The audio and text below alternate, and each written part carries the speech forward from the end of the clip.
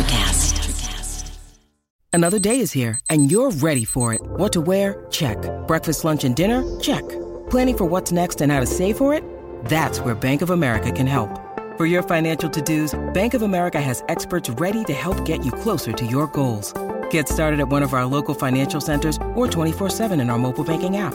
Find a location near you at bankofamerica.com/talktous. What would you like the power to do? Mobile banking requires downloading the app and is only available for select devices. Message and data rates may apply. Bank of America NA, member FDIC.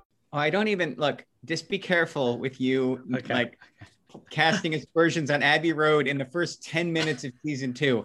Ladies and gentlemen, Tim Plain does not speak for the podcast when he complains that "I Want You, She's So Heavy" goes on for too long, which for some people is like one of the most significant tracks they've ever heard in their lives. If you take your shoes off for the photo shoot, you've produced a wonderful album. All right. This is so salty. I love it. I'm in the freaking conference room of a It just comes out guns blazing against Abbey Road. That's where we're going to start. That's the hill you want to die on. I know. I love it. Abbey Road. That's your windmill. That's the windmill. Okay. You've had it with being nice. You guys Abbey Road, Octopus's Garden. Fuck those guys. You guys are so lucky Gordon Lightfoot didn't put out an album in 69. 50 years of music with 50-year-old white guys. I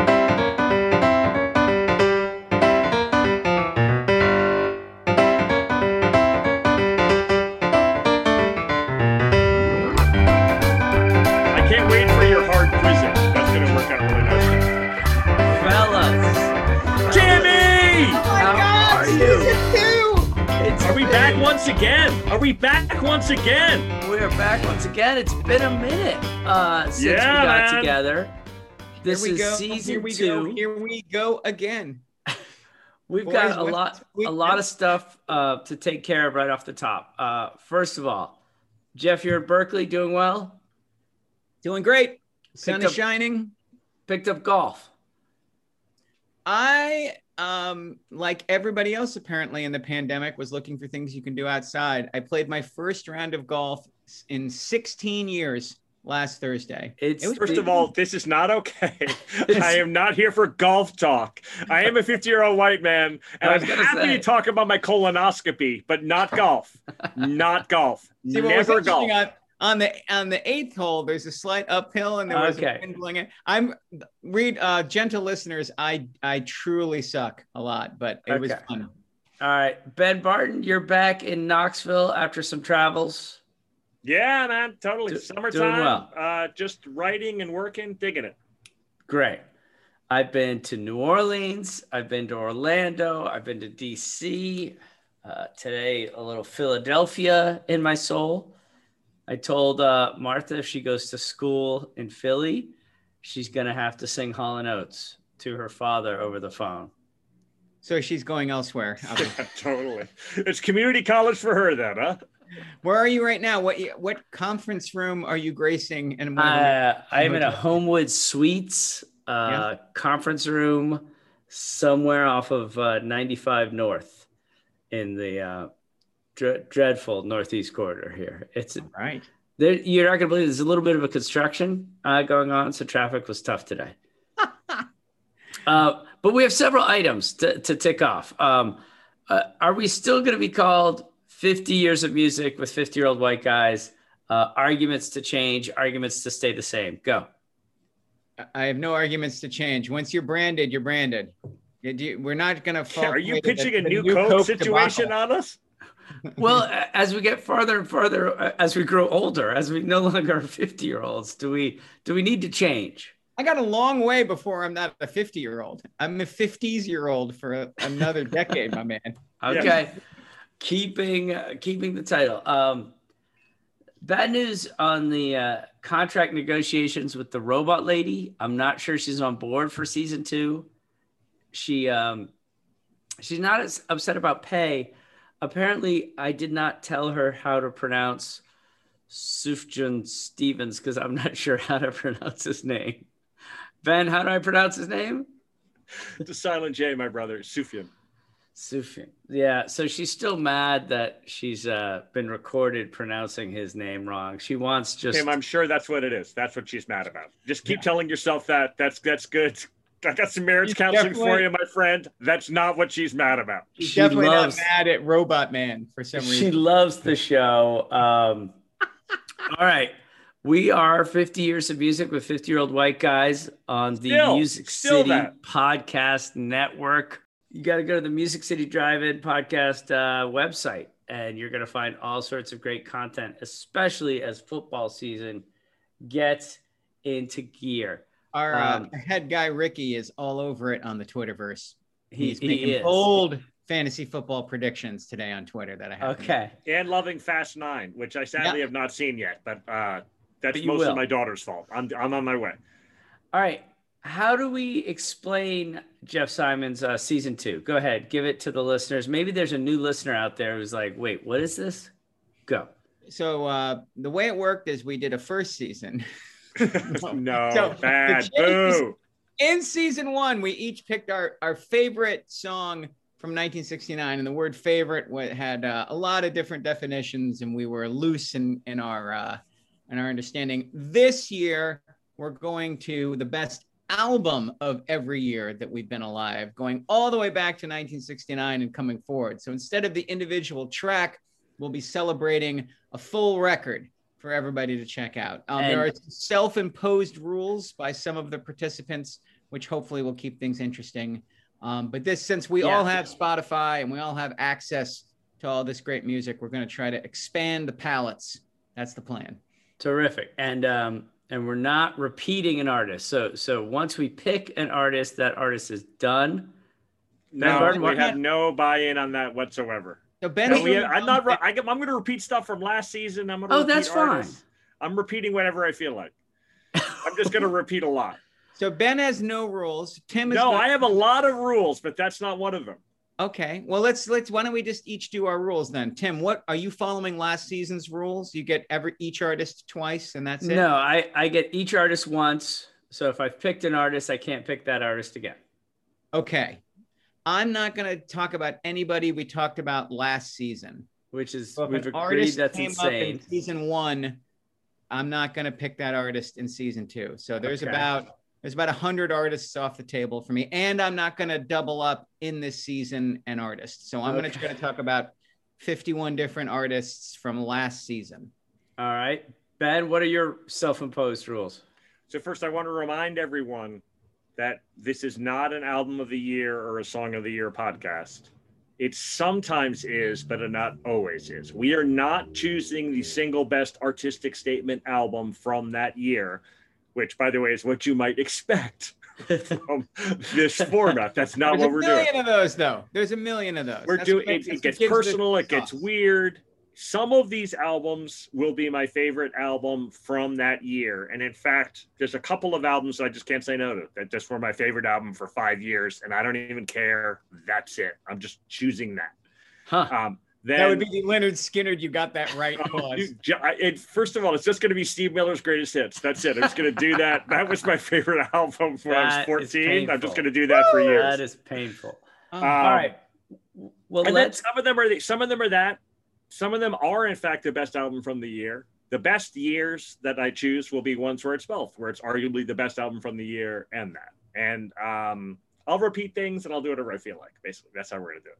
Great. But I will say it's got to be a good record, meaning like I can't be like, oh, yeah, I really like this song. This song was amazing. And I think there was another good song or two. Like it's got to be like, oh, dude, I'm telling you, just go ahead and start a side one, track one. You're going to like it. I'm glad to hear you say that. That's great. And I cannot subscribe to that philosophy. Yeah. Oh, boy. Anyways, I'll get to my album philosophy in a little bit. We want to hear from the Grammy organization, Jeff Simons. A lot of albums came out in 1969.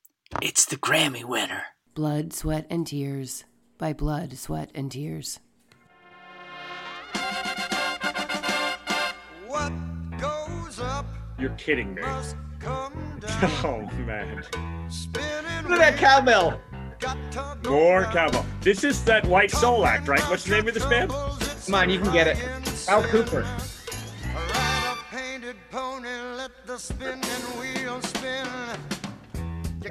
Or as I like to call them, Bad Chicago. That's what this band. That's rough. No, for sure. I desperately wanted to pick Chicago. First of all, that is a White Soul act, right? I got that right? Yeah.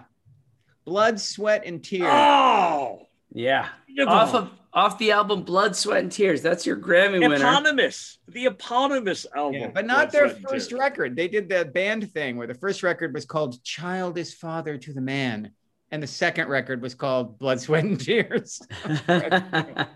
They hit the rich load right there. They won a Grammy. That's super unfortunate. It's so interesting that in 1969, this is the act that wins the Grammy, because I do think the Grammy voter thinks this is an act of the time. So they're not reaching back to the 50s with Blood, Sweat, and Tears. Well, what was the name of the song? The song was worse than this album. I mean, that's terrible, but it's not as bad as the song. Spinning Wheel is the song. No, he's saying that won the Grammy. It was Joe South, Games People Play.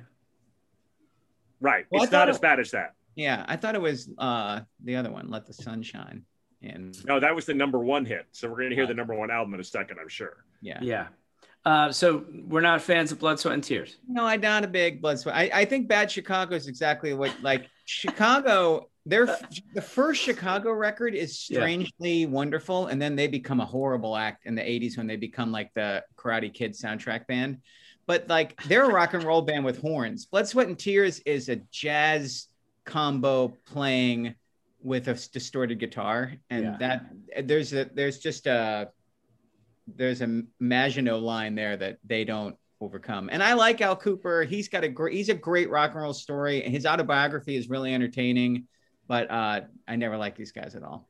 And just if you are a new listener, just to give you some understanding of who we are, I owned the Karate Kid album, and Chicago is not on it. And I came to Chicago. Peter Cetera solo. I came to Chicago in the 80s, so I know of what I speak. My apologies. Right. Well, we're going to play a game called People Who Died in honor of Joe South. These are all people who died in 1969, just to give us an understanding of the time period. I'm going to say one word, and you all can start guessing the name of the person who died. Okay? And if you don't get it, I'll just say another word until someone wins. Rainbow. Kermit the Frog? Judy Garland. Judy Garland died in 1969. That was better than mine, I think. I think Kermit was born in 1969. I think so too. All right, second one. Boxing. Ray Marciano. What? Rocky Marciano. That is correct. Jeff Simons, 2-0. 2-0. All right, third person who died. Trail. Communism. Vietnam. Mao? Ho Chi Minh. There you go, Ben Barton. Shame on me. Good job. So for the tie, Ben Barton. Basketball. Sneakers. Converse, that guy. High tops. Whose name is on the Converse. Chuck Taylor. There it is, Ben Barton. By the way, I hate this game already. Well, that's good because I only had 4 of them. And I know everyone loves a tie, Timmy. I can tell you're a soccer fan. Big soccer fan. Go Euros. By the way, my daughter has Chuck Taylors. Both of my daughters. Oh, yeah, dude. Chuck Taylor. Totally. My daughters, too. They're unstoppable. We're far away from Chuck Taylor's. Have you worn a pair of Chuck Taylors lately? I played a show in them about 2 years ago and could barely walk 2 days. There's no support. It's like flat-footed. Yeah. The plantar fasciitis kicked in early. Yeah. Another thing that happened in 1969, since we've covered every other historical event in the first season, the Mets, Ben Barton, are how many games back on August 14th in 1969? Oh, I love this. The Miracle Mets. I'm going to say 10.5 games back. That's terrific. They were 10 games back. They win by 8. That was amazing. Who did they pass? Who collapsed? Chicago. Cubs. That was the Ernie Banks Black Cat summer, right? When they were was there a Black Cat? Really? Yeah, Black Cat ran across the infield in late August, and Ernie Banks tried to pick it up, and the cat scratched him and ran off, and it was the curse of the Black Cat. For Cubs fans, summer '69 is very different than for Mets fans. Yeah. The Mets win. Then they beat my Baltimore Orioles in the World Series, right? That was Brooks Robinson's Baltimore Orioles team. That's so sad for you. Gosh, did Brooks Robinson ever win a World Series? I think they won they won it the next year, I think. So the Mets go 14 of 17 in August and 24 of 32 in September to just steamroll everybody else. The Miracle Mets were of 1969. Speaking of which, what were your parents doing, Ben Barton, in 1969? Are they in Brooklyn at this time? I am born in Berkeley, California. What? Where my mom is pursuing a master's degree. Huh. And my dad is working as a paper boy, which my mom's dad tells his friends in Grand Rapids is that he's in circulation for the San Francisco Chronicle. That's awesome. So, and he's in a band. I should be kind to my dad. He's in a band. I mean, it's a pretty good band. They open for Steve Miller. They open for Quicksilver Messenger. They're big locally in San Francisco. Wait, what was the name of your dad's band? Winter, Spring, Summer, Fall. Huh. 4 seasons. By the way, the was uncalled for. You could just say yes. That was really cool. I just love that in Northern California, your dad was a paperboy and you followed up as a bus driver in Northern California. Yeah, no, for sure, man. It's a high achieving family. Jeff Simons, what were your parents doing in 1969? My dad was coaching track and teaching history at Melbourne High School in Melbourne, Florida. And my mom was finishing her master's degree at the University of Florida. And then dad was drafted, I believe, 15 days after I was born. So he frantically volunteered and did the Navy officer candidate school. And we moved to Newport, Rhode Island. So I was only in Florida for about, I think, 5 months before they moved. Bunch of smart. So both parents got master's degrees? Yeah, my dad got the full PhD. Mom stopped at the master's, but yeah. Okay. Wow. Timmy, let's hear about your folks. My parents were living in Montclair, New Jersey. Dad was in the AC Nielsen company doing the Mad Men thing in New York and Hackensack, and mom was a stay-at-home mom / nurse, detox nurse. Really? Yeah, that's where the stories are. Okay. go trying to detox, guys. All right, well, let's go to the number one. So this is an interesting thing. It was easy to do the number one single. The album is different because sometimes an album like Thriller is going to be released in December.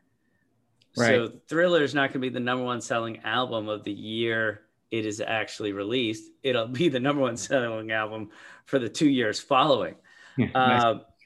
But the number one selling album of 1969 stopped me in my tracks. Jeff, had you ever heard of this?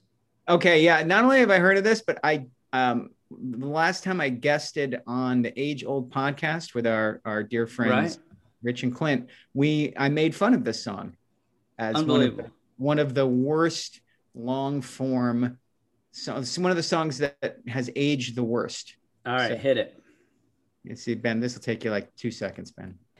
It's the number one album. In-A-Gadda-Da-Vida by Iron Butterfly.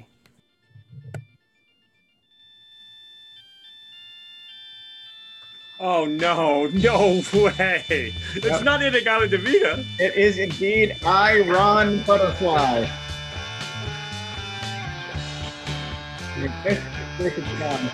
Dude, when I heard that in Oregon, I was like, "Oi, no!" It's just nails on the chalkboard. It's worse. Don't you know that I'm loving you? In a Galata Vida, baby. Unbelievable. Don't you know that I'll always be true? This is the... It's so plodding. It's so bad. It makes Smoke on the Water sound like a funk song. Oh, for sure. Smoke on the Water, they were like, what about In-A-Gadda-Da-Vida if we got rid of the organ? And I'm like, that's an improvement. That is an improvement. Oh, Jeff, are you feeding the sound through your computer? Yeah. You are? Okay, great. So that's just a terrible sounding song. It's a terrible sounding song. I mean, that's the other thing. I used to own this record because, you read about it when you're me and you're trying to listen to everything that was ever important. And I bought it for $1 at the record exchange. And it was, I mean, it's not worth $1. It's one of those songs where there's 6 awful songs on side 1. And then side 2 is all this 17-minute song. It's 17 minutes and 4 seconds. That's the whole side 2. And it's, I mean, even then I was like, this sucks, man. It goes on and on. Iron Butterfly? Iron Butterfly. There's a great Simpsons. Do you remember the Simpsons joke about Mr. Iron Butterfly? Where are they from? It's insane. It's so insane. The White Album came out in '69. I think Abbey Road came out in '69. White Album is December '68, but yeah. Abbey Road, Tommy, Led Zeppelin 2. I mean, there's but I mean, I understand why Tommy and Led Zeppelin 2 wasn't the best-selling album, but I mean, the last great Beatles album doesn't. I mean, it's insane. I know. How did Iron Butterfly outsell Abbey Road? So one of the things we're going to do on this podcast is we're going to say, okay, this was the number 1 selling album within that year, 1969. However, Ben, you point out the number 1 selling album of all time that came out in 1969 is actually Abbey Road by the Beatles. Nice. Yeah. A contender for the Tim Plain pick for 1969, but I listened to it on the way to my daughter's volleyball tournament and hearing it through my daughter's ears, especially. She's like, why is this song going on so long? Oh, I don't even look, just be careful with you. Casting aspersions on Abbey Road in the first 10 minutes of season 2. Ladies and gentlemen, Tim Plain does not speak for the podcast when he complains that I Want You, She's So Heavy goes on for too long, which for some people is like one of the most significant tracks they've ever heard in their lives. If you take your shoes off for the photo shoot, you've produced a wonderful album. All right.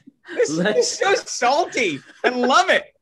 I'm in the freaking conference room of a It just comes out guns blazing against Abbey Road. That's where we're going to start. That's the hill you want to die on. I know. I love it. Abbey Road. That's your windmill. That's the windmill. Okay. You've had it with being nice. You guys Abbey Road, Octopus's Garden. Fuck those guys. You guys are so lucky Gordon Lightfoot didn't put out an album in '69.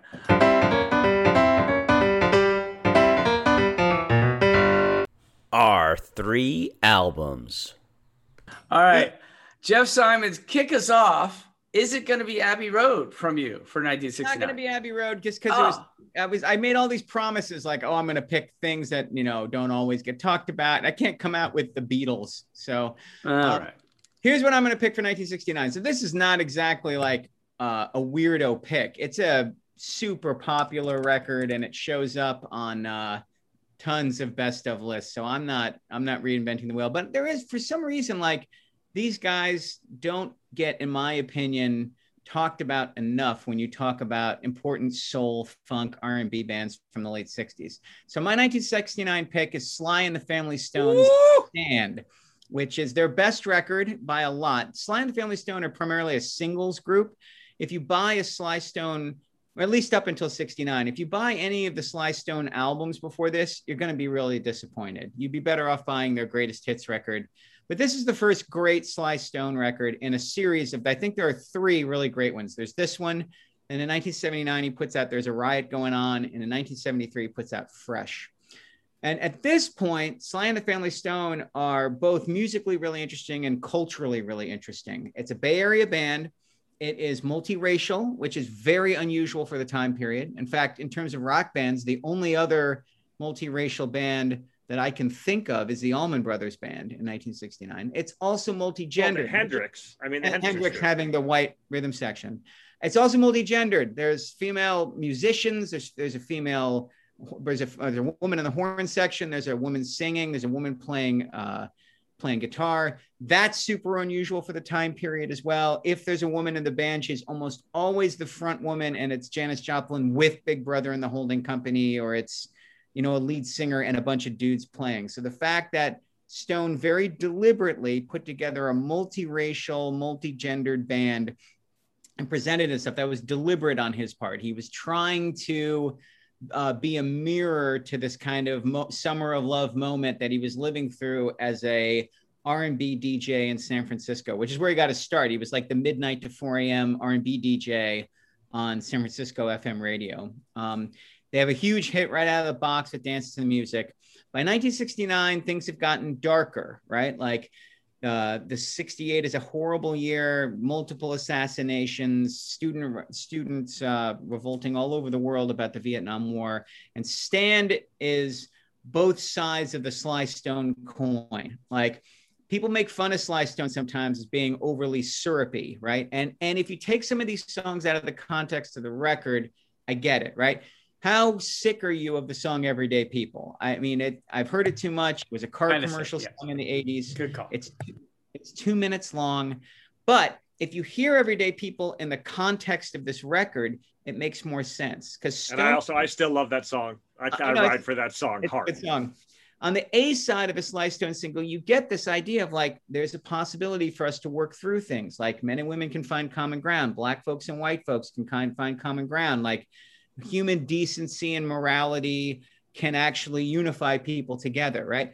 On the flip side, Stone saw all the darkness of the 60s, the drug abuse, the misogyny, the racism, like all the things he was trying to fix, he was also willing to address in his music. So this record goes back and forth and back and forth. Track one, Stand, is this kind of call to arms to people to come together in this moment of turmoil and upheaval. The second song is called Don't Call Me N-Word Whitey.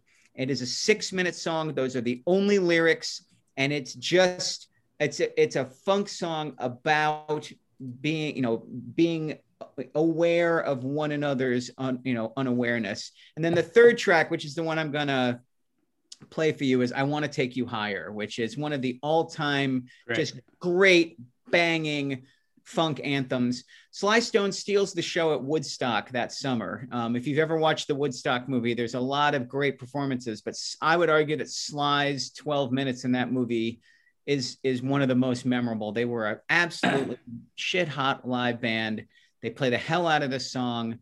And it's a great record. There's one part of the record that will bum people out. Side 2 starts with Everyday People, and then there's a 13.5-minute instrumental called Sex Machine, a year before James Brown writes his Sex Machine, which I think is hilarious. Right. But it's the band jamming, and it's supposed to be the sound of a hookup, and it's not meant to be taken very seriously. But around that song, you get Stand, Don't Call Me, I Want to Take You Higher, Sing a Simple Song, Everyday People, and You Can Make It If You Try, which are just 6 absolute bangers. So here's the first minute of I Want to Take You Higher from, I guess it's not underrated, but Sly Stone doesn't come up in the same way that other artists at that moment do. And I think it's because he completely went down the cocaine rabbit hole. He moves to Los Angeles.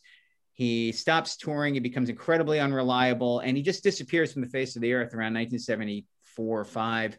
And so he's not in all the documentaries talking about his legacy for the last 30 years. And is he dead?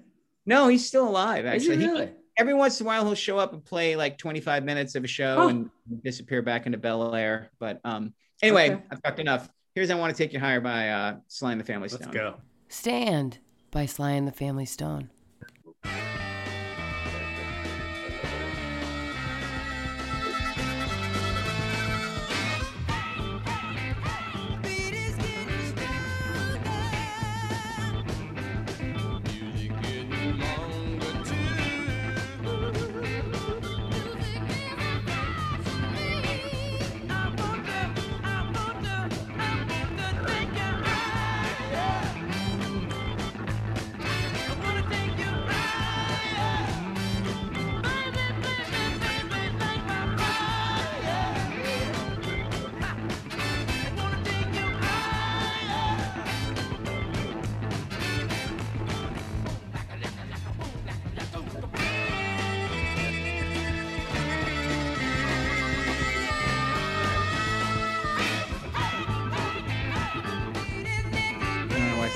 fade out gracefully. But I think obviously the guy who picks this torch up is Prince. Like Prince and the Revolution is the 70s. Interesting. Yeah. Is the Sly and the Family Stone of the early 80s, right? Multiracial, multi-gendered, a very unique worldview, the yin and yang, the love and sex and seeing both sides of a coin. So that's my all right. Nice pick. Good stuff. Ben, are you a fan? Oh, you're muted, Ben. Is Sly the guitarist? No, he's the keyboardist. He's the clavinet guy. Although on the records, he's playing almost everything. He plays some of the guitar and most of the bass, and actually can drum a little bit. But on the live shows, he's singing and playing like a little clavinet, as standing up and playing it. So. And it's a backing band. He writes the songs. Yeah, but in the early at this point, the Family Stone have a lot of input into the arrangements, into the parts. Larry Graham is the bass player who becomes the leader of Graham Central Station, and actually is Prince's bassist for about 8 years because they're Jehovah's Witnesses together. And like, he's definitely like, I mean, he's the one who comes up with the fuzz box idea for the bass. Like, he's the first guy to use the distortion pedal. And so there's a lot of back and forth, but he's definitely the idea man. He's the songwriter for sure. It's so sad that the drugs kicked in, and it just, like, you're completely right. Just off a cliff, like nothing. This is brutal. I mean, did he have aspirations to take on James Brown, to become like the big dog? You know, I don't know. Like, I mean, he way outsells James Brown. Like, in 1970, Sly Stone is way more popular than James Brown. Like, Everyday People is number one on the chart. It's not number one on the R&B chart. Like, and the Woodstock movie made them stars across. I mean, and Sly and the Family Stone don't start as an R&B act that cross over to a wide audience. They're a Fillmore Auditorium hippie soul band that immediately crosses over. Like, from the get-go. It's a pop hit, not a. Okay. So Brown, I mean, if I'm James Brown in 1970, I'm like, why the hell can't I get arrested compared to this guy? And so really, Brown fills the void that Sly Stone creates for him. Wow. All right, Ben Barton, is that the best album of 1969? I'm sad to report that it's not my selection, but I am actually happy. So I'm glad that Jeff chose a record that people have heard of, because I'm going to choose a super weird record. All right. God. Our guy, Miles Davis, is born 1926. Okay. Little town in Illinois. Grows up in East St. Louis in an upper middle class African-American home. His dad's a dentist and his mom's a music teacher. When he takes up the trumpet when he's like 10 or 11, and he's a prodigy. He's just amazing. His mom is super upset. She wants him to study the violin, and she wants him to go on to Fisk University, where his older sister went. When he's 17, I can't remember the name of the band leader, but a big band that features Art Blakey, Dizzy Gillespie, and Charlie Parker comes to St. Louis to play.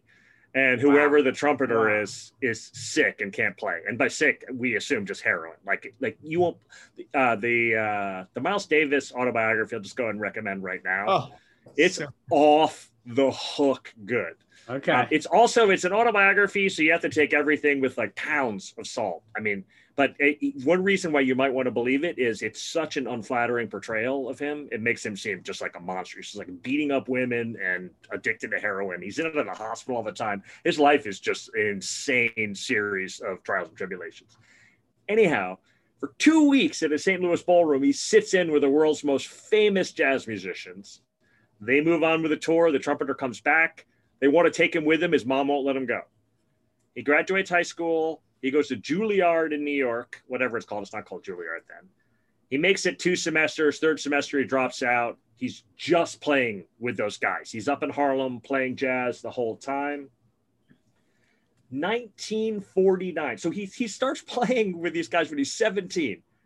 In 1949, he records, it doesn't release until the early 50s, The Birth of the Cool, which is a top 10 most influential jazz record. He creates cool jazz, the West Coast sound. 1959, he records Kind of Blue, easily the most famous, best-selling, best-known jazz record of all time. In 1969, he records it's either the best-selling or second best-selling jazz record of all time, Bitches Brew, that launches fusion, but that's not my selection. That's because you have impeccable taste. Yes. Bring it. My selection is 1969's In a Silent Way. So there's two really famous quintets, and it's like one sort of driven by Coltrane and the other one sort of driven by it's the later version of it. Paul Williams, Ron Carter, Herbie Hancock. Totally. Well, and Sonny Rollins is in it for a minute, and then there's another famous saxophonist in it. Wayne Shorter. Yeah, totally. And so he's come to the tail end of that. He's really at a crossroads at the end of the 60s, and he's trying to figure out what to do. And In a Silent Way launches his electric period. And it's super similar to the Dylan thing, where he has not only mastered, he's surpassed the form. He's gone so far beyond. He created cool jazz. He did bebop. He did hard bop. Now he's and he's done all this amazing, like really, really, really big band instrumental work. And he's at 6s and 9s. He can't figure out what to do with himself. He has a one-day recording session for In a Silent Way. And he adds all these new guys. So he's got Chick Corea. He adds Herbie Hancock. But most important, right? Joseph Zawinul, who brings in a bunch of tunes, including In a Silent Way. And then it's John McLaughlin's the name of the guitarist, Jeff? Yeah. He brings in John McLaughlin, this white British guitarist. And everybody's electric. He's like, this is an electric album. We're doing it electric. They come in, they record it in one day. They've later released a 3-disc complete version of it, which I kind of don't recommend because there's they recorded all day and a bunch of the stuff is bad. I'll just be frank. The album's amazing though. I'm not going to choose anything where there's a song on the album that's 13-minute instrumental called Sex Machine. They record a bunch of things, including the original version of In Silent Way, which is a Joe Zawinul tune. And he's super famous. He played with Cannonball Adderley. He's like a great arranger and piano player. And the original version of it is just a really straight ahead jazz song. Davis is not satisfied at all. The melody from the song is all trumpet in the original version. He's like, I don't want to play it all on it. He has the entire thing redone as an electric guitar piece with McLaughlin playing the melody, but also just meandering. It's my favorite song by A Country Mile. After we play it, I'll explain why it's my favorite song by A Country Mile. But the entire record is like this. It's like this demented deconstruction, not only of jazz, but of music. This song is like, I'm sure like actual experts in ambient music will say I'm wrong. This song bursts ambient music. Like this is the beginning of that entire thing.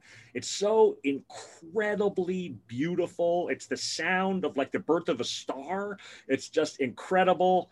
Jeff, In a Silent Way. In a Silent Way by Miles Davis.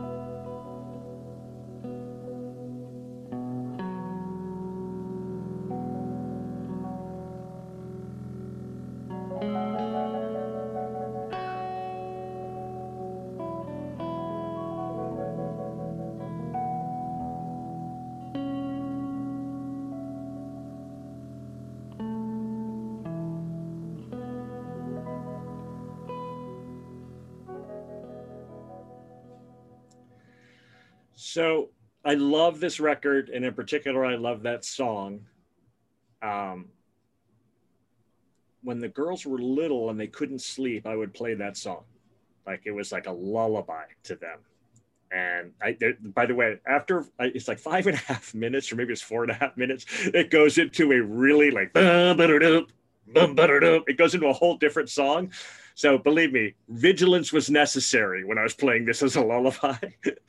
But I would play this as a lullaby on loop, and the girls loved it. And then when I got into yoga and I started doing yoga at home, this is the end. This is the Shavasana. This is the rest and relaxation song. And now I do it with Georgia. And so I must have heard this song all the way to the end before the fast part comes in. Like I've probably heard this song more than any other song in my life. And I strongly recommend choosing a weird instrumental and just memorizing it. Like I can hum every note. Like I could do the weird keyboard part, the over the top of the guitar part. I can sing each note of the guitar part. Later, it's about, we're literally, like we're about a minute and 15 seconds away from the trumpet coming in. I can whistle that entire thing. Like, it's just a beautiful, amazing, deep work of art that the longer you experience it, the more you enjoy it, the richer it is. Like, it's just a spectacular, amazing, beautiful song.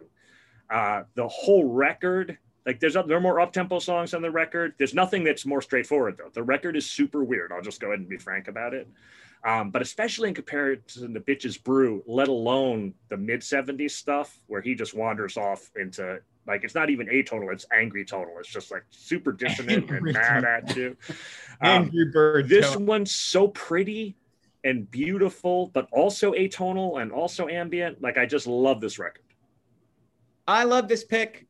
I was thinking about writing for Jack Johnson in 1971, which is the other moment. Like, Bitches Brew is fascinating, but it is hard to listen to. It's also a double record, but I really like the Jack Johnson record that comes in 71, which is before things get really crazy, before On the Corner and Tutu and that stuff in the mid 70s. But Ben's totally right about this record. This is my favorite Miles Davis record after Kind of Blue.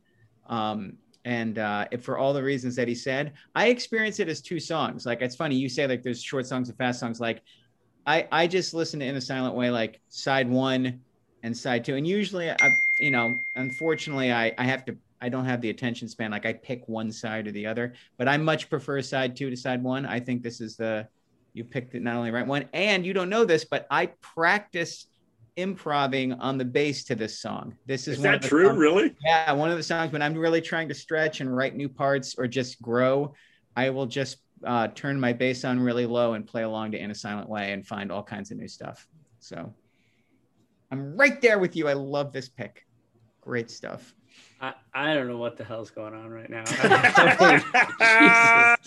I mean, we had the board meeting where we talked about trying to expand our audience and grow our audience. Like, first of all, you just pooped on Abbey Road. I'm not hearing anything from you. All right.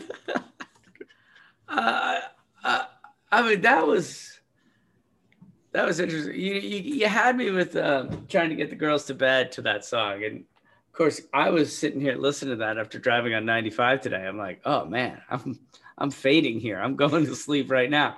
But then you can't. You have to be vigilant as the parent, because if you fall asleep, then it's going to get to the loud part of the song. But one thing you said that I found really compelling, Ben, we should all memorize a song, an instrumental song in our lives. Why? What is the value in that for us? Well, it's like, obviously you want to choose one you like. But basically, and this one's a particularly rewarding one because of the depth of the artistic expression. You know what I mean? Right. But the first, I apologize to the other listeners who have never heard that song. The first time through, it's a little bit weird. You're like, well, it's pretty. Like, that alone sort of helps. And actually, it's sort of like, thank you, Tim. I'll tell a longer story. You hooked me up here.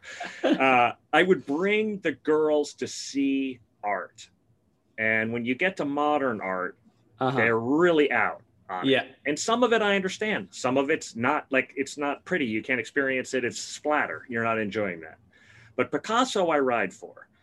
And Georgia in particular was like, this Picasso sucks. I don't understand this. That doesn't look like a woman. That doesn't look like a guitar. And then the later stuff where it's just a bird, she's like, that looks like I drew that in third grade. Like, I hate this. We went to the Picasso Museum, and you go through all of the stuff where he starts, and then he goes through the blue period, and then he moves on. And the lesson from Picasso, and Miles Davis is a perfect version of this too, is you have to master the form and learn the rules to subvert the rules. And then when you subvert the rules, it comes from a place of deep understanding. That's the difference between the bullshit versus the real art. And this is a perfect example of that. Like, it's such an interesting, like, taking it all apart and putting it back together. And it just rewards multiple listens. Like, each time you hear something new, and now I've heard it so many times that I don't hear anything new, but it's mesmerizing. Like, it continues to draw me in.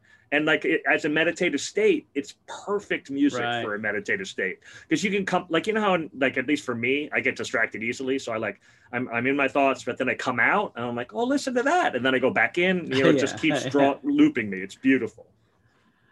Which is why it's fascinating that you're so derisive of jam bands, because you just described how there are people who feel exactly that way about the jam bands, that they're endlessly, like, that the whole point is the length and the endless repetition of form. And it's interesting because I couldn't agree more. Like, the best class I had at Haverford was my Principles of Tonal Harmony class, where we just spent 3 weeks listening to Brahms's violin concerto with the score. We spent 3 weeks studying it and all the different movements. And I know every part of that, like the back of my hand, since I was 19 years old. And the point is the memorization. The point is the mastery of the score, so that you can start to hear all the notes he didn't choose as well as all the notes he did choose. And I mean, you just described, I think, why we're lifelong music fans. So my kids love the modern art, by the way. They're exactly that's great. They love the splashy colors. Like, Will's favorite room is the modernists. He has no time for the, you know, the beatific virgins of the 15th century. Well, welcome. All right, Timmy, man, what's your album, buddy? Welcome to our podcast. We have elevated our game, apparently. The only instrumental song I've memorized is The Hustle. But that's because I have the body movement. You know the whole Miami Vice soundtrack, too. The whole Miami Vice theme song. I do like a little, what's his name? Hans something? Hans Zimmer. Yeah.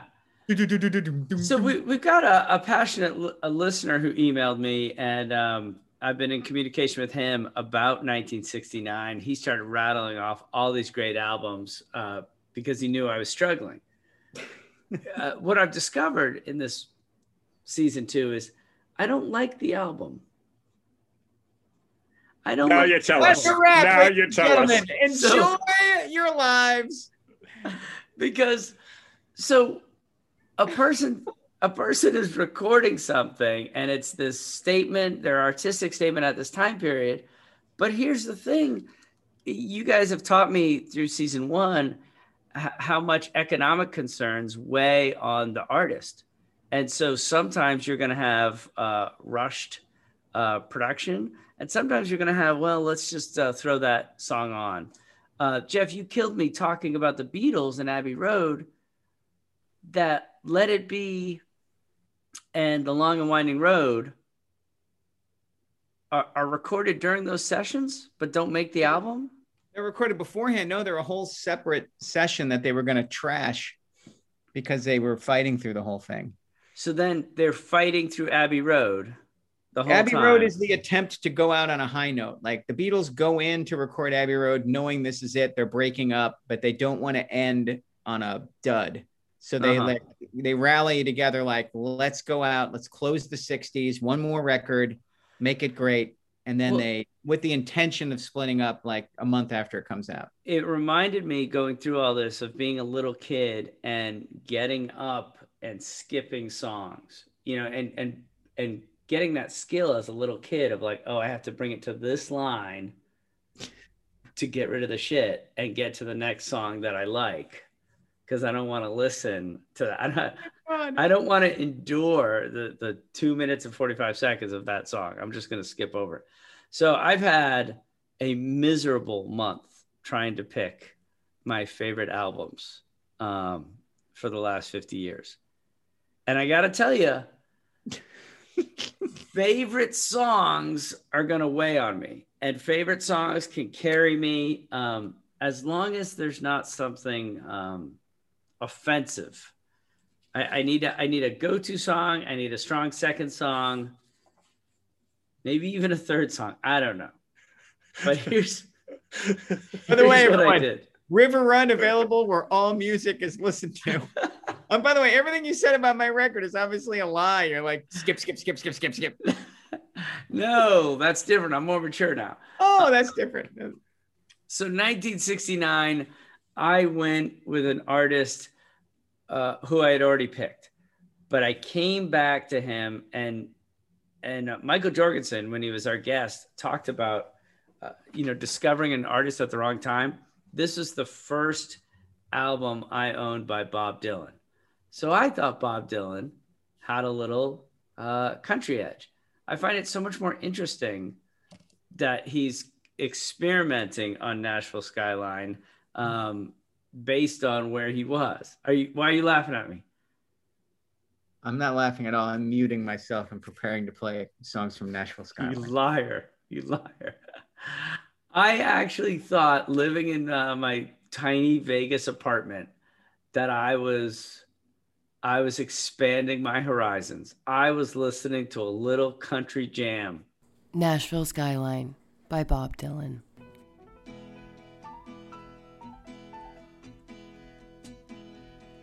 Is it rolling, Bob?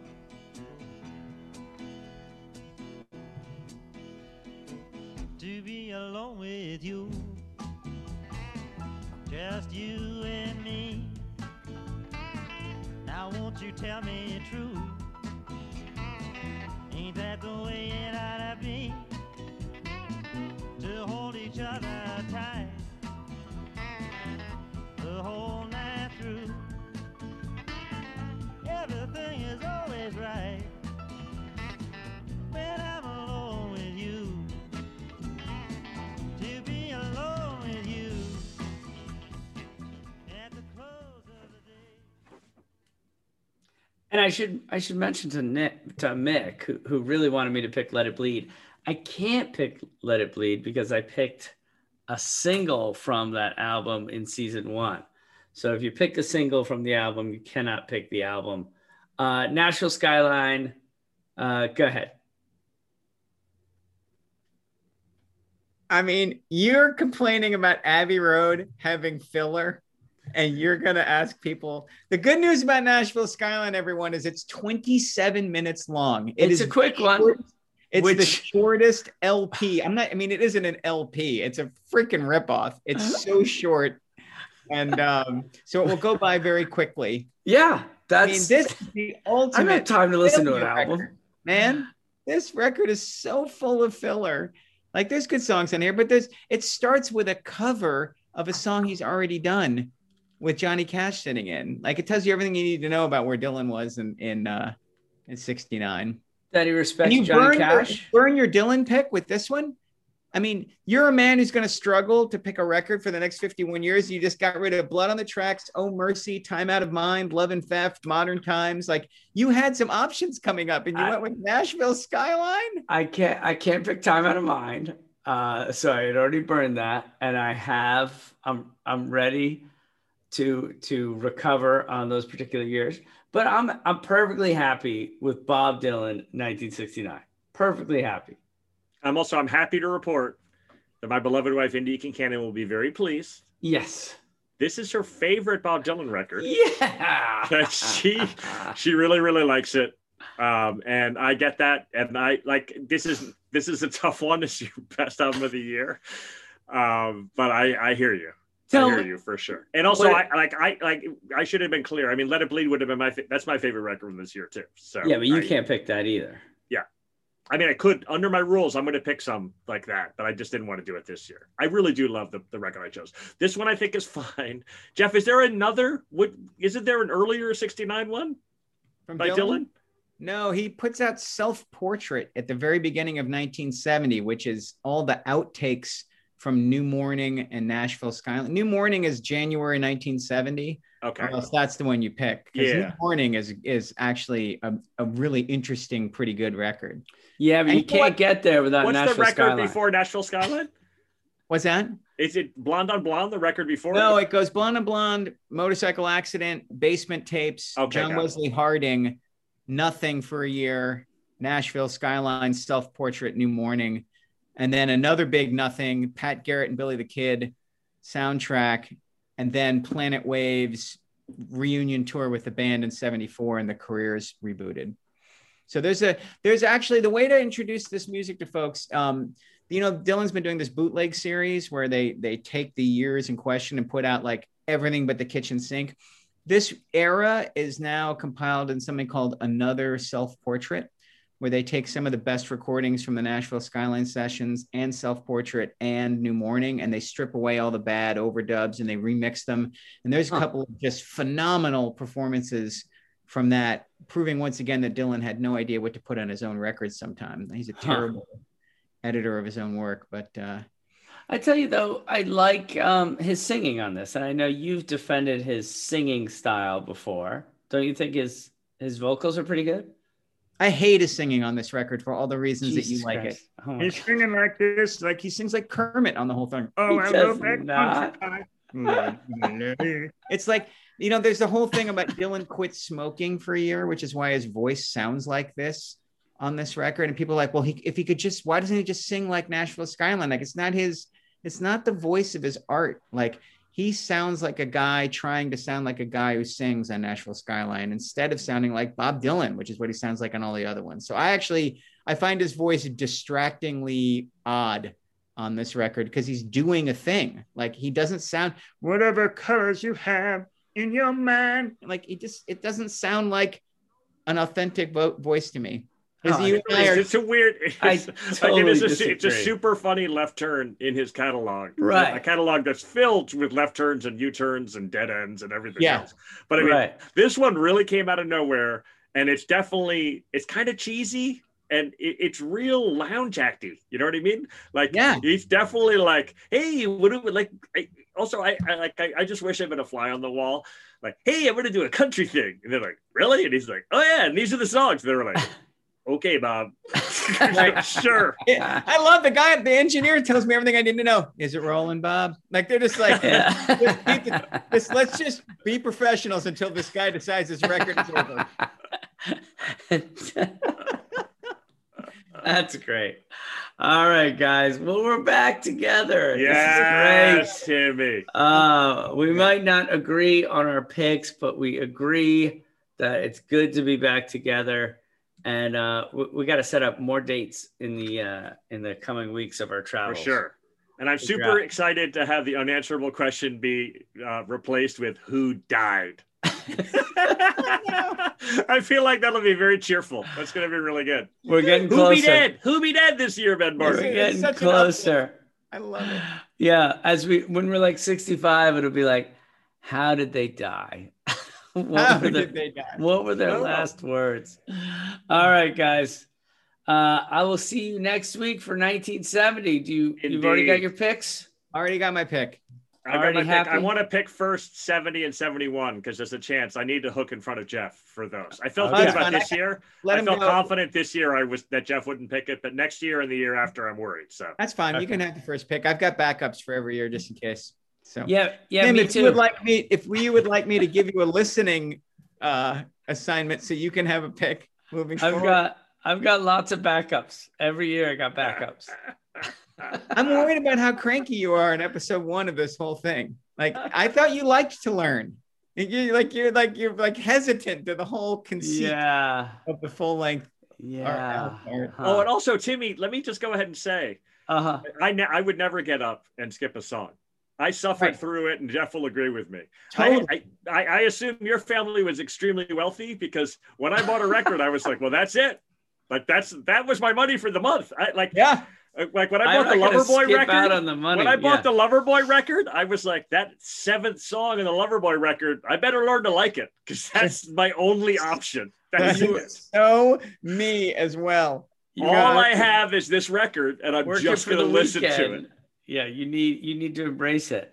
When you bought a crappy record, when it was like without Spotify, you can't even describe what a punishment it was. So heartbreaking. The worst one for me was After the Fire, the band that did Der Komazar.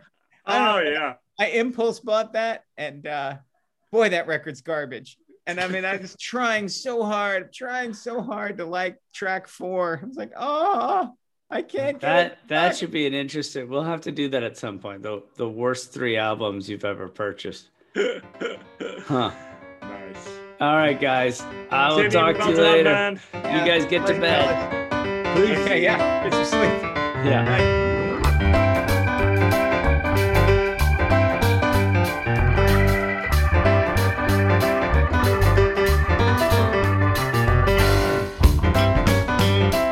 Hey, if you're having as much fun as we are, leave us a review on iTunes. Give us a rating on Spotify, iHeartRadio. Wherever you listen to podcasts, give us a shout.